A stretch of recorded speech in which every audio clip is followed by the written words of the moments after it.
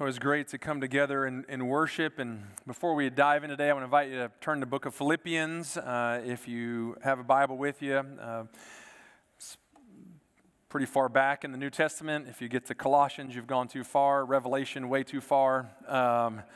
But it's there past Acts and Romans and all that. But in Philippians chapter 1 today. But before we get there, I want to give you a couple public service announcements.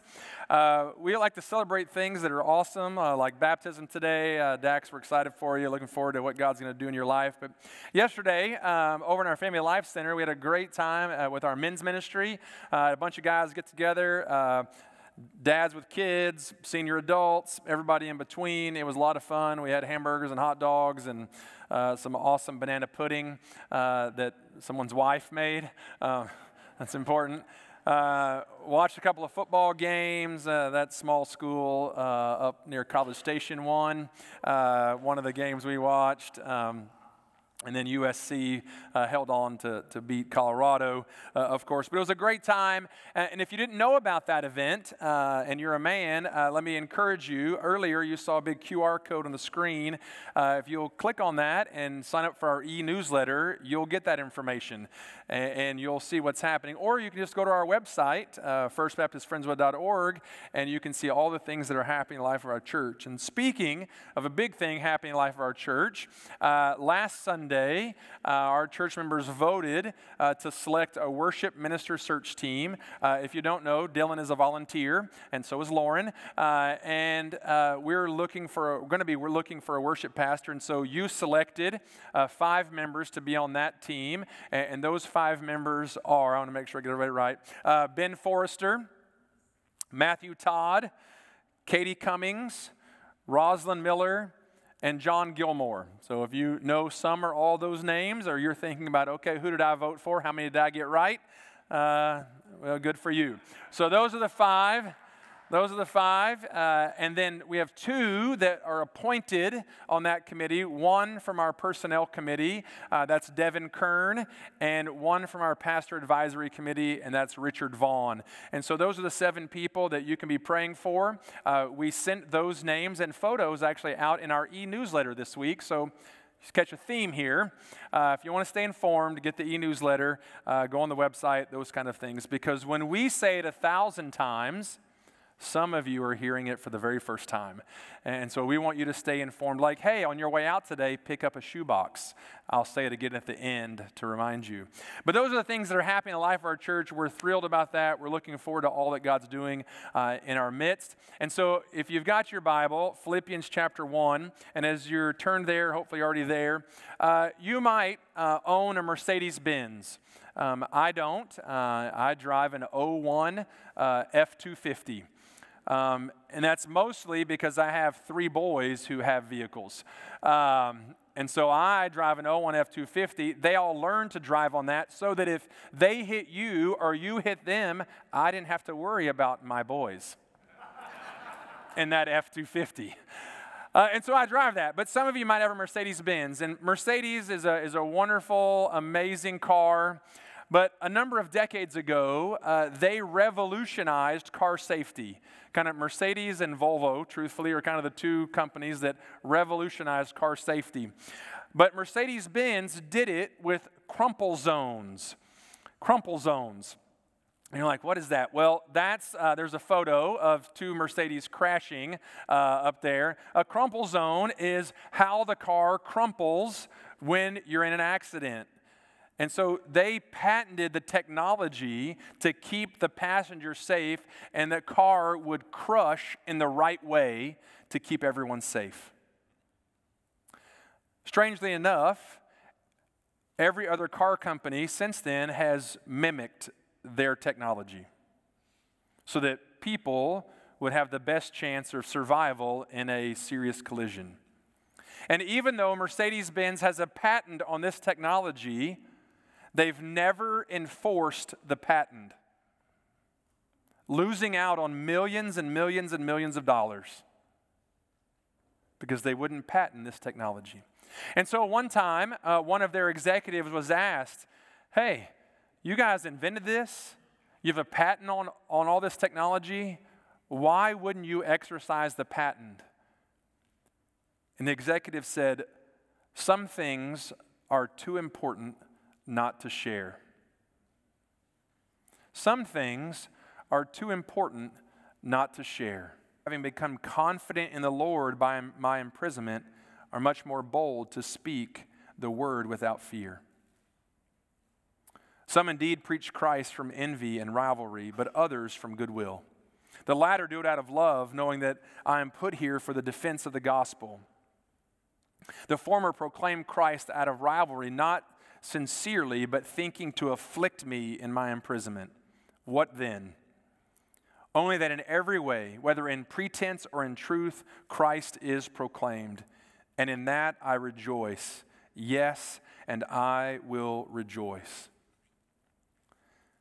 Paul is writing to the church at Philippi while he's under house arrest or in prison, saying, every circumstance that I'm in can be used to advance the gospel. Every circumstance.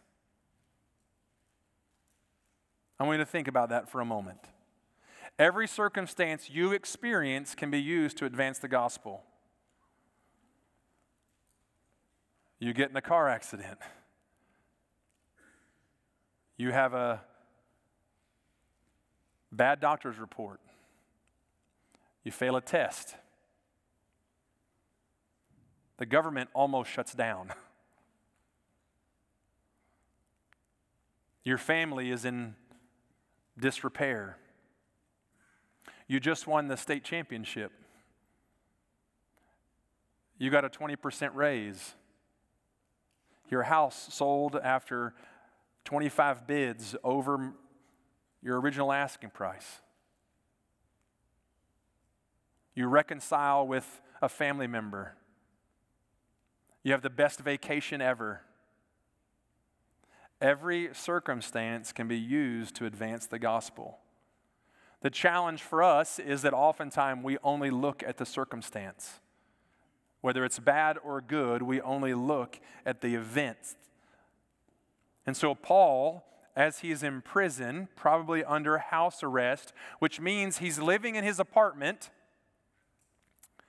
with guards constantly by him. More than likely, there is a guard chained to him. How would you like that? Just think about someone being chained to you all the time. Hey, I got to go to the bathroom. Let's go.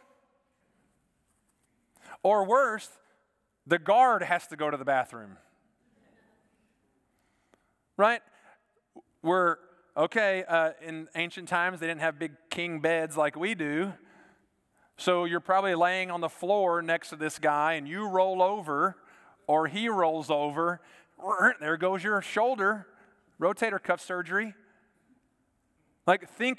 Guard constantly with him. And not just any old guard, but he says the imperial guard, the Praetorian guard. These are elite Roman soldiers. The secret service related to the president, they were the bodyguards of Caesar.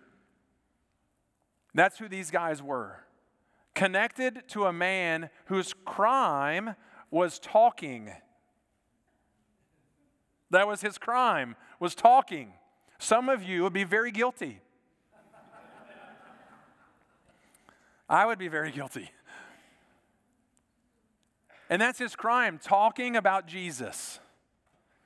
And so here he is. And throughout the day and the night, probably 4 to 6 different rotations of those guards would be stationed at his home. And so Paul is sharing with the church at Philippi the most important thing that he does in life is share the gospel. The most important thing I do is tell people about Jesus Christ. No matter what my circumstances are, I'm going to tell people about Jesus. So my imprisonment is for Christ. Not just because of Christ, but it's for Christ.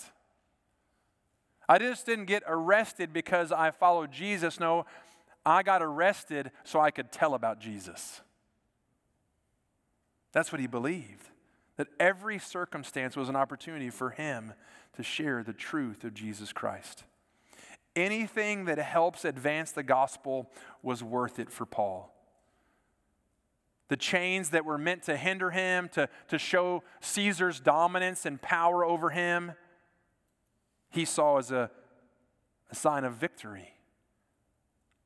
Because he had lots of time with these men, powerful men, that he could tell the truth of Jesus Christ. Because you imagine, especially the first few days when they're rotating through, a new guard changed the shifts and one gets attached to Paul, and he kind of knows what Paul has done, but it's like there's no major crime here. So Paul, why am I chained to you?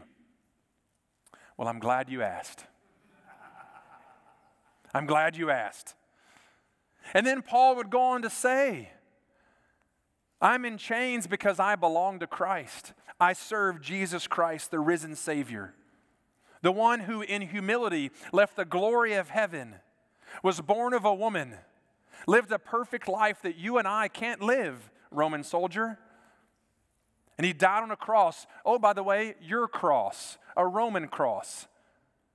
He died on that cross and shed his blood as a payment for all of your failures, all of my failures, all of my sin, all of your sin. His blood shed for that sin covered it, paid the penalty.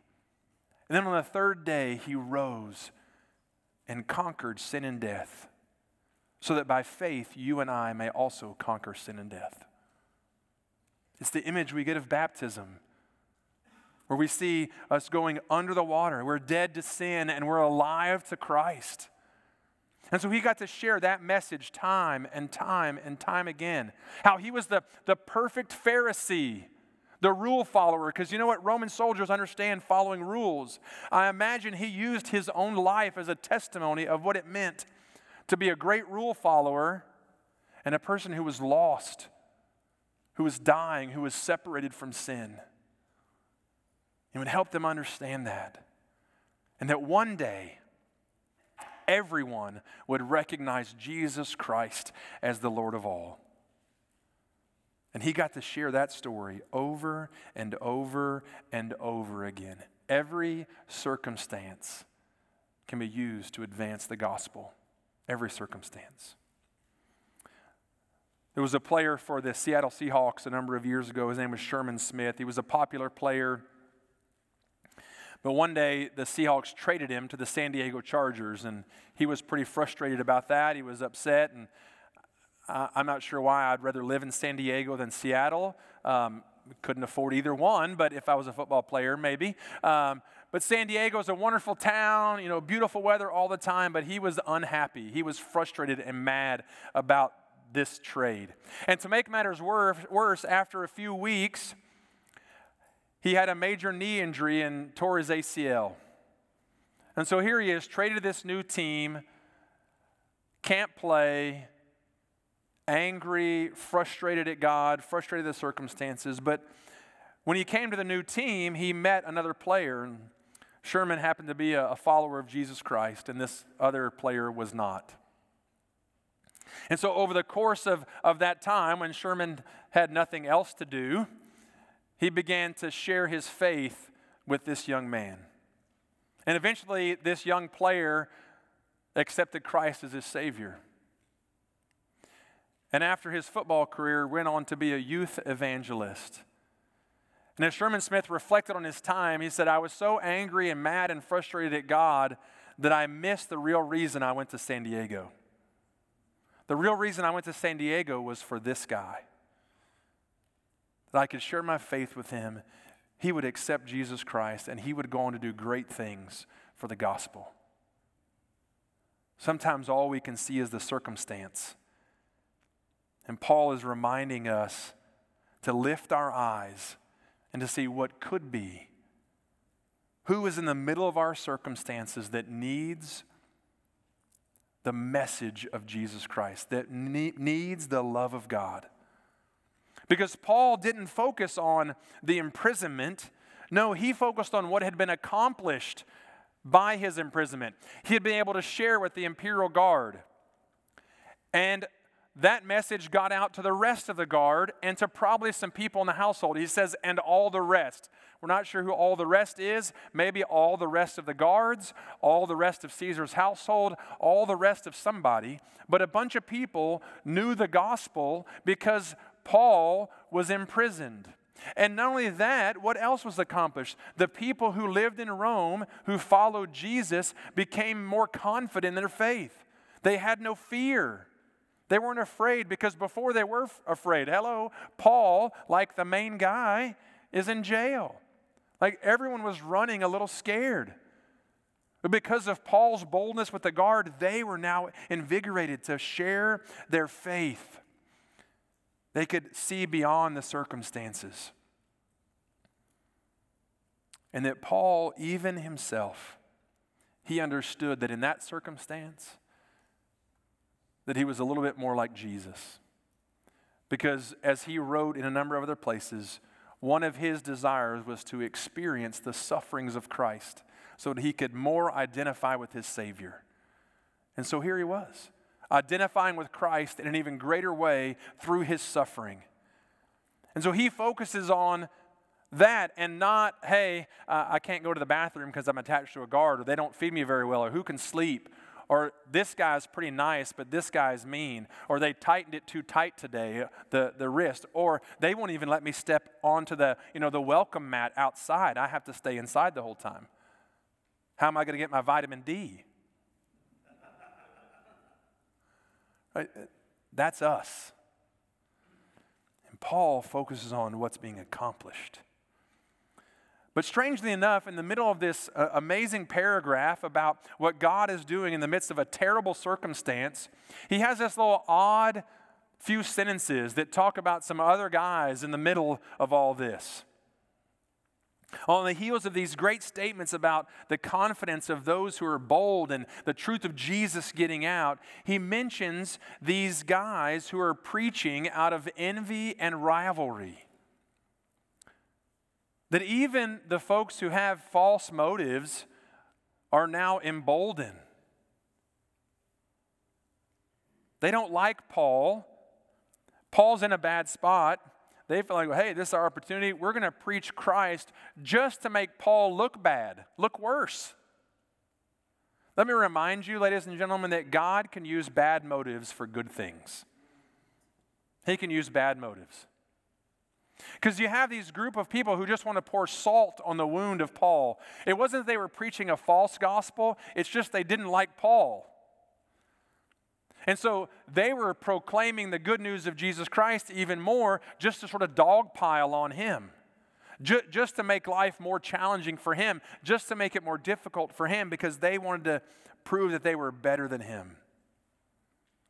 Create more trouble for themselves, more trouble for Paul, and honor themselves. You know those people who feel better about themselves when you're losing? We all have some of those folks that we know. When you're doing terrible, they feel great about themselves, or they'll tell you how great they are just so you feel worse about yourself. Like we have some of those people in our lives. And if you can't think of anyone, pray that it's not you, okay? Pray that it's not you. If you can't think of anyone, just pray it's not you. It may not be you, but just pray that way. It was as if there was some kind of personal competition in the gospel. There was no competition in the gospel. Same reason there's no competition between us and Friendswood Methodist or the Harbor or Clear Creek or Hope Lutheran.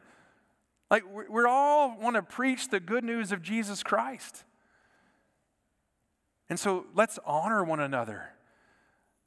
But when there was moments where people have bad motives, God can still use them. Because Paul had one concern and one concern only, that the gospel would be advanced. That was it. That was his one desire, that the gospel would move forward. The message of Jesus Christ. The one who was born of a virgin, who lived perfectly, a life that you and I couldn't live, who died on the cross, and then 3 days later rose again to conquer sin and death so that you and I could conquer sin and death. That's the message of the gospel. That God loved you so much that he came to die for you and defeat sin and death by resurrecting. And you and I can spend eternity with him forever. And so Paul was excited about the gospel. He was excited about proclaiming the good news. And you and I need to be excited about proclaiming the good news. It doesn't matter how the gospel is proclaimed. I remember in seminary, one of my professors, she told us a story of how she became a Christian. She actually became a Christian by watching a TV preacher. And if I called this TV preacher's name, he's died. He's dead now. But you would know it because he was well known for wanting to raise a lot of money, a lot of blessings based on giving, building big things up in a state just north of us, and all this kind of thing. But he preached the gospel, and she received Jesus Christ by watching him on TV. It doesn't matter. When someone receives Christ, when we have an opportunity to tell people about the love of Jesus Christ, we need to get excited. And Paul was excited despite his circumstances. He was full of joy. He was full of joy. Because one of the things we don't talk a lot about in this book, particularly in Philippians, is the joy that Paul had for the Philippians. The book of Philippians is a lot about joy, but it's also about the gospel. Those are the two central themes of this book, this letter, are joy and the good news of Jesus Christ. That he longs for a relationship with you that you can have by faith. One of his desires in life was to go to Rome. He prayed to go to Rome. Would you know where he's writing this letter from? Rome. There's no trick questions, ever. Rome. Paul is in the one place that he longed to go to. He made it to Rome. God answered his prayer to go to Rome. Now, was it the way in which he wanted to go to Rome? What was it, the circumstances? Why was it? No, he wasn't visiting the Colosseum. But he was there. God had answered his prayer to go to Rome so that he could share the gospel of Jesus Christ to the people of Rome. And what did he get to do? He got to share the love of Jesus Christ, the forgiveness that Jesus Christ offers, the peace that God offers to perhaps the most important people in all of Rome, the military. He got exactly what he prayed for. And so now that he's there, he is rejoicing because the circumstance didn't matter. It didn't matter. And the fact that there were these goofballs who were preaching the gospel out of envy and rivalry didn't matter. He was excited and rejoicing that Christ was proclaimed. That God, in his wisdom, knew exactly how to lead Paul, knew exactly where to take Paul, knew exactly how to carry out his purposes in Paul's life, even into prison. And so this morning I want to ask you one very simple question. Which of your circumstances are you using to advance the gospel? In your workplace, at school, among your friend group, within your family? What circumstances are you using to advance the gospel? And how excited are you about the good news of Jesus Christ? I would dare say there are times when we're more excited about the Astros clinching the playoffs last night. Exactly. It's okay to be excited about that. I want to be excited about that, right? Just like I want to be excited about the Longhorns beating the Kansas Jayhawks yesterday. Exactly. I celebrated you folks from College Station earlier. And our Baylor Bears beat UCF. That's hard for me because I used to root for UCF because we lived in Orlando and I have lots of friends there. So that was a tough one. It was a split decision for us. But see what I mean? We get excited about certain things, but when are we excited about the gospel? We look forward to telling someone, hey, you know what?